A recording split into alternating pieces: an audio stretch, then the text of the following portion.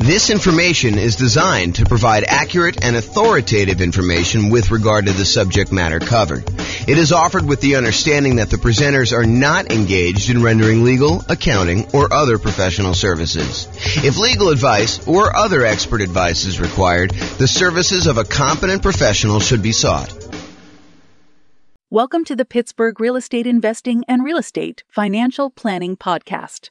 Learn all about investing in real estate in Pittsburgh, Pennsylvania, with a combination of real estate financial planning and modeling with numbers specific to Pittsburgh, plus syndicated, more generalized recordings of live and pre-recorded real estate investing classes. Not all of them specific to Pittsburgh. Be sure to stay tuned after the podcast for a message from our sponsors. Well, good morning and welcome, everyone. I am your host, James Orr, and I have a really exciting class to share with you today. I just worked on massively overhauling and improving this tool that I've had for a while. I've used this in a bunch of classes previously. The first version of it I got from, I believe I got from Terry Evans, a lender here in Northern Colorado. And since then, I've modified it pretty significantly, so it's probably unrecognizable to her. But originally, I think she gave this to me to kind of explain how some different loan programs worked.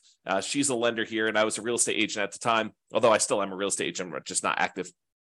However, I've used it in a whole bunch of classes to kind of show how different loans compare and how the monthly payment on different loans compare so that we can evaluate as real estate investors which one of the different loan programs, if we're considering all these different options, which one's going to give us the most cash flow. How can we improve cash flow the most by choosing which loan we pick? And so today's class is the loan comparison spreadsheet for real estate investors. And I'm really excited to show you my latest version.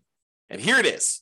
So this is a brand new, cleaned up, visually improved version of a spreadsheet that you can use to compare different loan types and mortgage insurance comparisons. So it's your way of kind of like evaluating which loan to do. And I've highlighted which fields you should be filling in. Of course, you can go and modify other parts of the spreadsheet, especially if any of the formulas change over time. You need to kind of update those. But for the most part, you should be able to. And let me know if you can't. Now, Ken, we'll update it and make sure that we kind of make it right over the time because this is brand new. But you should be able to just update these fields, the ones that are highlighted in bright red, and be able to modify it. So let me walk you through what's going on here so that you can understand why this is powerful. And then I'll show you some of the outputs that you can do. So the first thing is you're going to want to put in the purchase price of the property that you're considering buying. Then what you're going to want to do is you're going to want to call your lender and you're going to want to ask your lender what the different rates are for a variety of loan programs for your specific credit situation.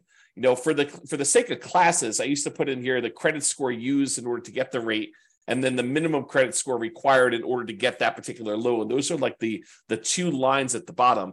However, for you, when you're going to go call your lender and work on filling this out, you're going to want to have them run it with your specific credit scores for your situation. So don't just go ahead and say, hey, give it to me for the credit score of 660, because that's not going to be appropriate for your situation. You want to use your exact number.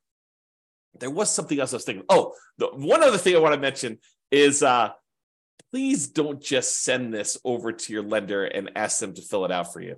You should get on the phone and you should talk to them and find out like what the differences are between, you know, doing this loan program and this one and, you know, how they're feeling about pricing. You should call them and have a conversation. Don't just send them the spreadsheet and ask them to fill it out and send it back. And definitely do not send this to like 3 or 4 or 5 or 10 or 20 lenders and have them all fill it out so that you get a whole bunch back and you can kind of shop them. That would be inappropriate. That's not acceptable. So please don't do that. Okay, so with that being said, you're really focusing on filling these red areas in, but I'm going to walk you through what's happening. So you're going to call your lender. You're going to say, hey, if I were to get a 3.5% down, that shows you right here how much it is, 3.5% down, a FHA loan, what is the interest rate today for doing that? And they're going to tell you, you know, whatever it is. It's 6.5% or something like that, whatever they tell you. And you're going to write down the percentage here in this red box. And then you're going to ask them, hey, is the monthly PMI rate on that one still 0.55%? And it depends on like which version of FHA you're doing. But for the most part, if you're doing 3.5% down, it's going to be that 0.55%. That usually doesn't change. Although it changed recently, but it's changed for everybody. It doesn't change like daily. So you're going to tell them that. So you're going to get that number here. And so what it does is it then calculates in, hey, look, if you're getting a $450,000 property, that means you're going to put $15,750 down. That means your loan amount is going to be this $434,250. You're going to have a certain amount of money that you need to pay in as an upfront PMI fee, mortgage insurance premium. So FHA loans have an upfront fee that you pay. And so you're going to pay that upfront MI fee in order to do that. And so you're going to roll that into the loan in our example here. And so the total amount you're borrowing is this $441,849. And then this is your interest rate, and this is your monthly PMI rate or mortgage insurance premium rate for FHA. It's just called something different. And then it shows you what your effective rate is, which adds these two together just to show you approximately what you're really paying for that loan. And then it shows you calculates your principal and interest payment, what your monthly mortgage insurance premium is, basically takes this number and does that. It estimates your hazard insurance. You'll notice the insurance is going to be the same all the way across for all your properties. You can change that and do that. In fact, maybe I should make a note to make that a field that's editable. This is what happens when you make improvements. I'm going to make a note. Note to myself. So hopefully I'll make that change before I get it up. And we will take care of that. Let's see here. So MIP. I'm sorry, not MIP. This is the hazard insurance and taxes. Editable.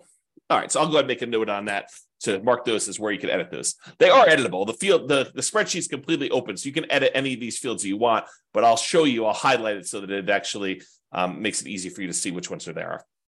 So in other words, it shows you the estimated tax hazard insurance. You put that in there, and it's the same for every one of the loans because your insurance doesn't change. Your regular property insurance doesn't change. And then your taxes, the estimated taxes on your property, and that doesn't change regardless of which loan you use. So that's going to be the same all the way across. But then it shows you for the FHA loan, for example, what your total amount of your principal and interest, your PI, plus your PMI, plus your taxes, plus your insurance. So PITI plus PMI, right here, PITI plus MI. And it shows you what the total monthly payment is for getting that particular loan.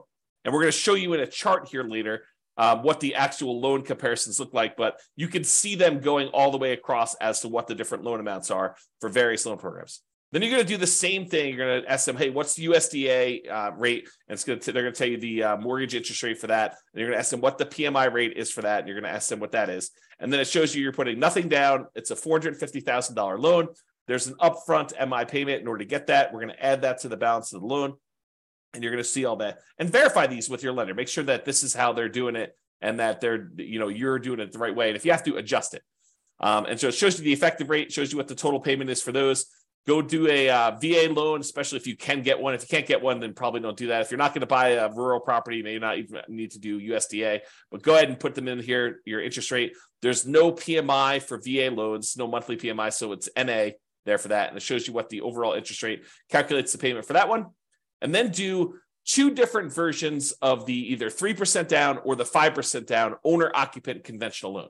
So we're going to do a whole bunch of different conventional loans. We're going to do 4 different ones for owner-occupant, 3% down, 5% down, and then we're going to do one where the lender pays the PMI or where you pay it monthly. And then the 5% down, we're going to do one where you pay the PMI and the lender pays the PMI. And then we're going to do all of the non-owner-occupant investment versions, like a 15% down one with PMI, 20%, 25%, 30%, and 40% down, just so you can see the loan programs. Now, if you're in a situation where you're like, look, I can only get one loan, like I only qualify for FHA and I only have 3.5% down, I can't even qualify for a 3% down conventional, maybe you don't need to do this spreadsheet. But if you're someone who has a lot of options, you've got great credit, you've got a large down payment, you could either do the nomad strategy, you could do your kind of like investing strategy, and you're trying to figure out like, which way should I go in order to optimize? This is a great tool to help you make that decision. If you can only do one loan, filling this thing out is overkill. Okay. So if you can only do like an FHA loan, don't bother. Just do the FHA loan and figure out what the payment is and work that into your spreadsheet and your analysis. All right. So otherwise, we do this 3% down conventional loan. If you're doing monthly mortgage insurance, you're going to have a monthly MI rate here. If you're having the lender pay it for you, you're usually going to not do that, but you're going to have some points in when you do it. And so you do it this way. And then your monthly MI right here, 0.4, and then the lender pay PMI, you're not going to have one here. If you're doing a 15% down investor loan, non-owner occupant, you're going to have PMI because you're putting less than that down, and you're going to put an interest rate in here for that. So you're going to have both these in this case. All these other ones, because you're putting at least 20% down, you don't have any PMI. So PMI is gone on all those.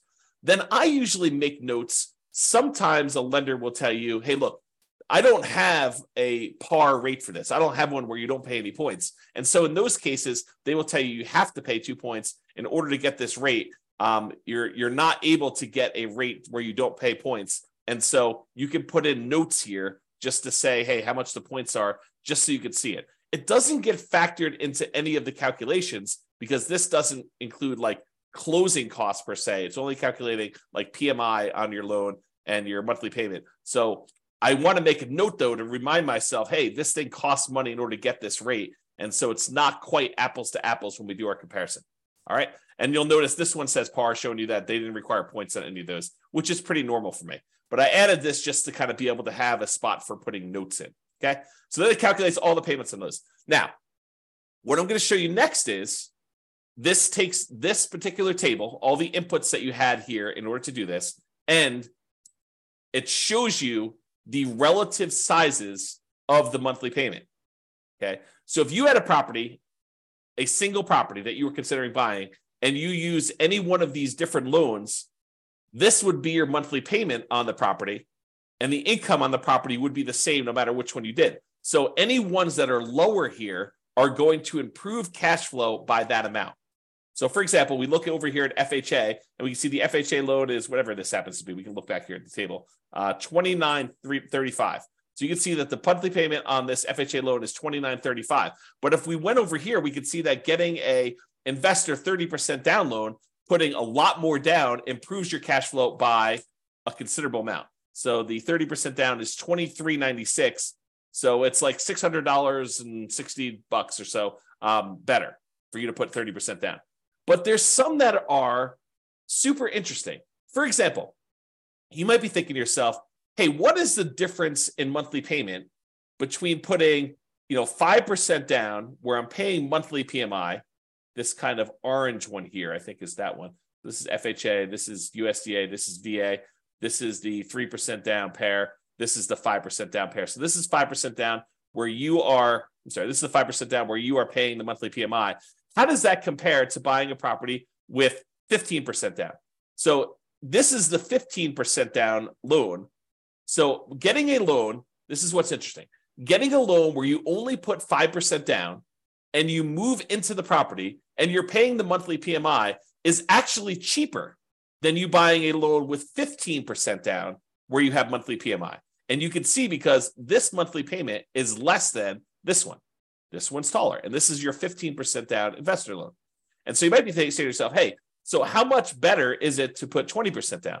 Well, here's the 20% down one. And if we had gotten a VA loan, if we were to put nothing down, the difference between putting nothing down and putting 20% down is not as much as you might have thought, because the VA loan is such a great loan to be able to get. And you can see that here in this chart. There is a difference, but it's not this massive difference that you might have expected. So we can now visually see that getting this VA loan is higher than putting 20% down and not having PMI. However, it's not as big of a difference as you might have thought.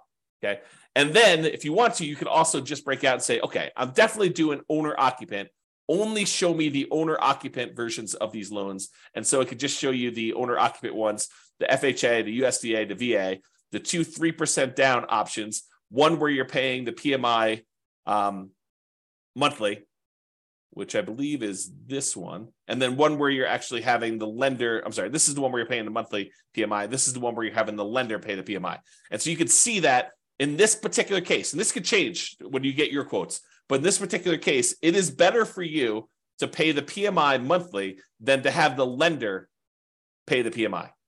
Does to actually take a voluntarily higher interest rate. And that can differ. So if you call up on another day, it may be reversed. And that's why you need to do it both ways and to evaluate it. And then even if it is better to have the lender pay the PMI, realize that this loan, the one where you pay it monthly, at some point, the PMI will drop off and your cash flow on that property will improve because it then would no longer include the PMI once you get below that 80% or 78% loan to value, depending on what your lender is telling you.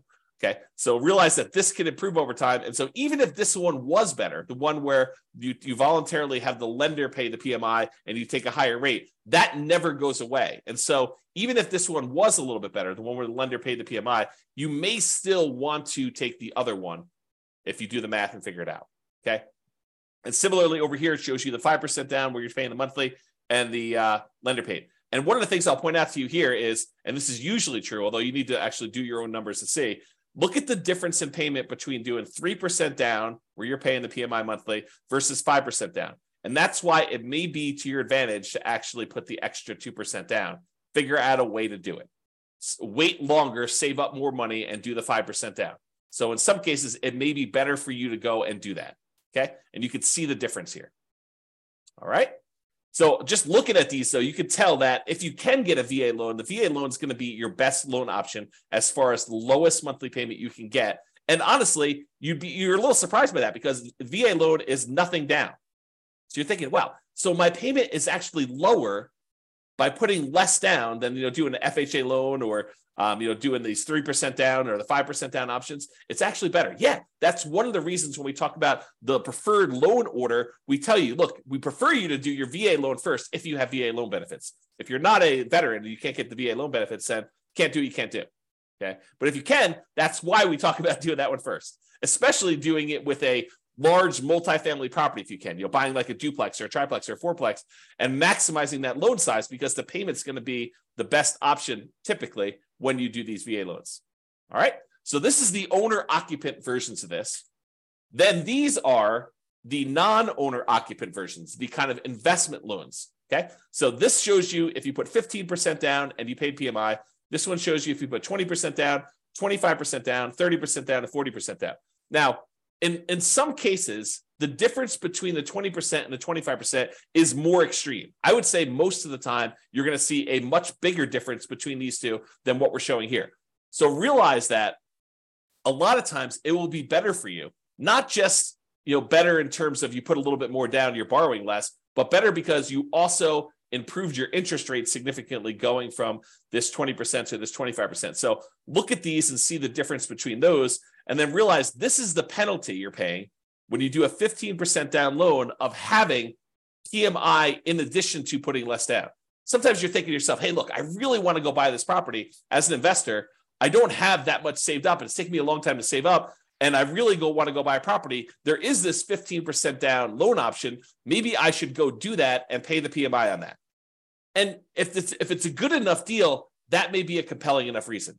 However, if the deal is not amazing, if it's just any old deal, maybe you continue to save up until either you find an amazing deal and you decide, okay, it's worth it to take this penalty, the difference in the monthly payments, in order to acquire this particular deal at a huge discount, or it's a really good property in a really good location that's going to have really good long-term appreciation and cash flow improving economics. Like you could think about those things if you're willing to take this sort of penalty. Otherwise, you may want to continue saving up until you get at least 20% down so that you can forego paying that monthly PMI on the 15% down option. And then the same thing is usually true when you go from 20 to 25%, although in this case, it doesn't look that extreme to me. It's an abnormally smaller difference. Okay. And then you can see the 30% down option, and then the going from 30 to 40 is usually a pretty big jump because it's a 10% difference, and the interest rate tends to improve a little tiny bit there. Okay. So in conclusion, mortgage payments are often a major factor in how well your property will cash flow. But it's not just the mortgage interest rate, but also the down payment amount, how much percentage you're putting down, and the PMI that you might or might not have, depending on which loan option you choose, and how that PMI is taken, whether you choose to do monthly PMI or you choose to have the lender pay the PMI. So all of those things can factor what your monthly payment is. And so that's why using something like this loan comparison spreadsheet, this brand new loan comparison spreadsheet that we've got to be able to enter in all the different numbers, especially if you've got wide open options of, I might do an owner occupant, like doing nomad or house hacking, or I could also save up more and do this, conventional non-owner occupant investment property purchase where you're doing that. Or if you're only going to do one of the owner occupants, maybe fill out only half the spreadsheet and just compare those. Or if you're only going to do a non-owner occupant investment property purchase, maybe only fill out these ones over here and then only look at the chart for either the owner occupant options or the investor options. Okay. That's all I got for you. Any final questions before I let you all go? Thank you all for coming on. I do appreciate it. Otherwise, I will get this up there and I'll make that correction to the spreadsheet and I will get it posted up. I'll put a link in the show notes if you're listening to this on a podcast, or if you're listening to it on the video thing, I'll put a link there too. All right, doesn't look like there's any questions. I appreciate you all for coming on. Thank you so much. Good to see you, Tony. I will talk to you all soon. Bye for now. With home prices up, mortgage interest rates up, and rents up, but not quite enough to counteract the higher prices and interest rates, cash flow on rental properties in Pittsburgh is harder than ever. Book a call with the Real Estate Financial Planner to apply our proprietary 88 strategies to improve cash flow on your rentals. See the show notes for a link to schedule your call and improve your cash flow today. If you're a real estate agent, lender, or professional in Pittsburgh that wants to help our real estate investor listeners, consider reaching out to learn about collaboration opportunities with this podcast. We'd love to add more value to our listeners by having you assist our investors buy, sell, and finance their real estate investments. See the show notes to schedule a call to discuss collaboration opportunities.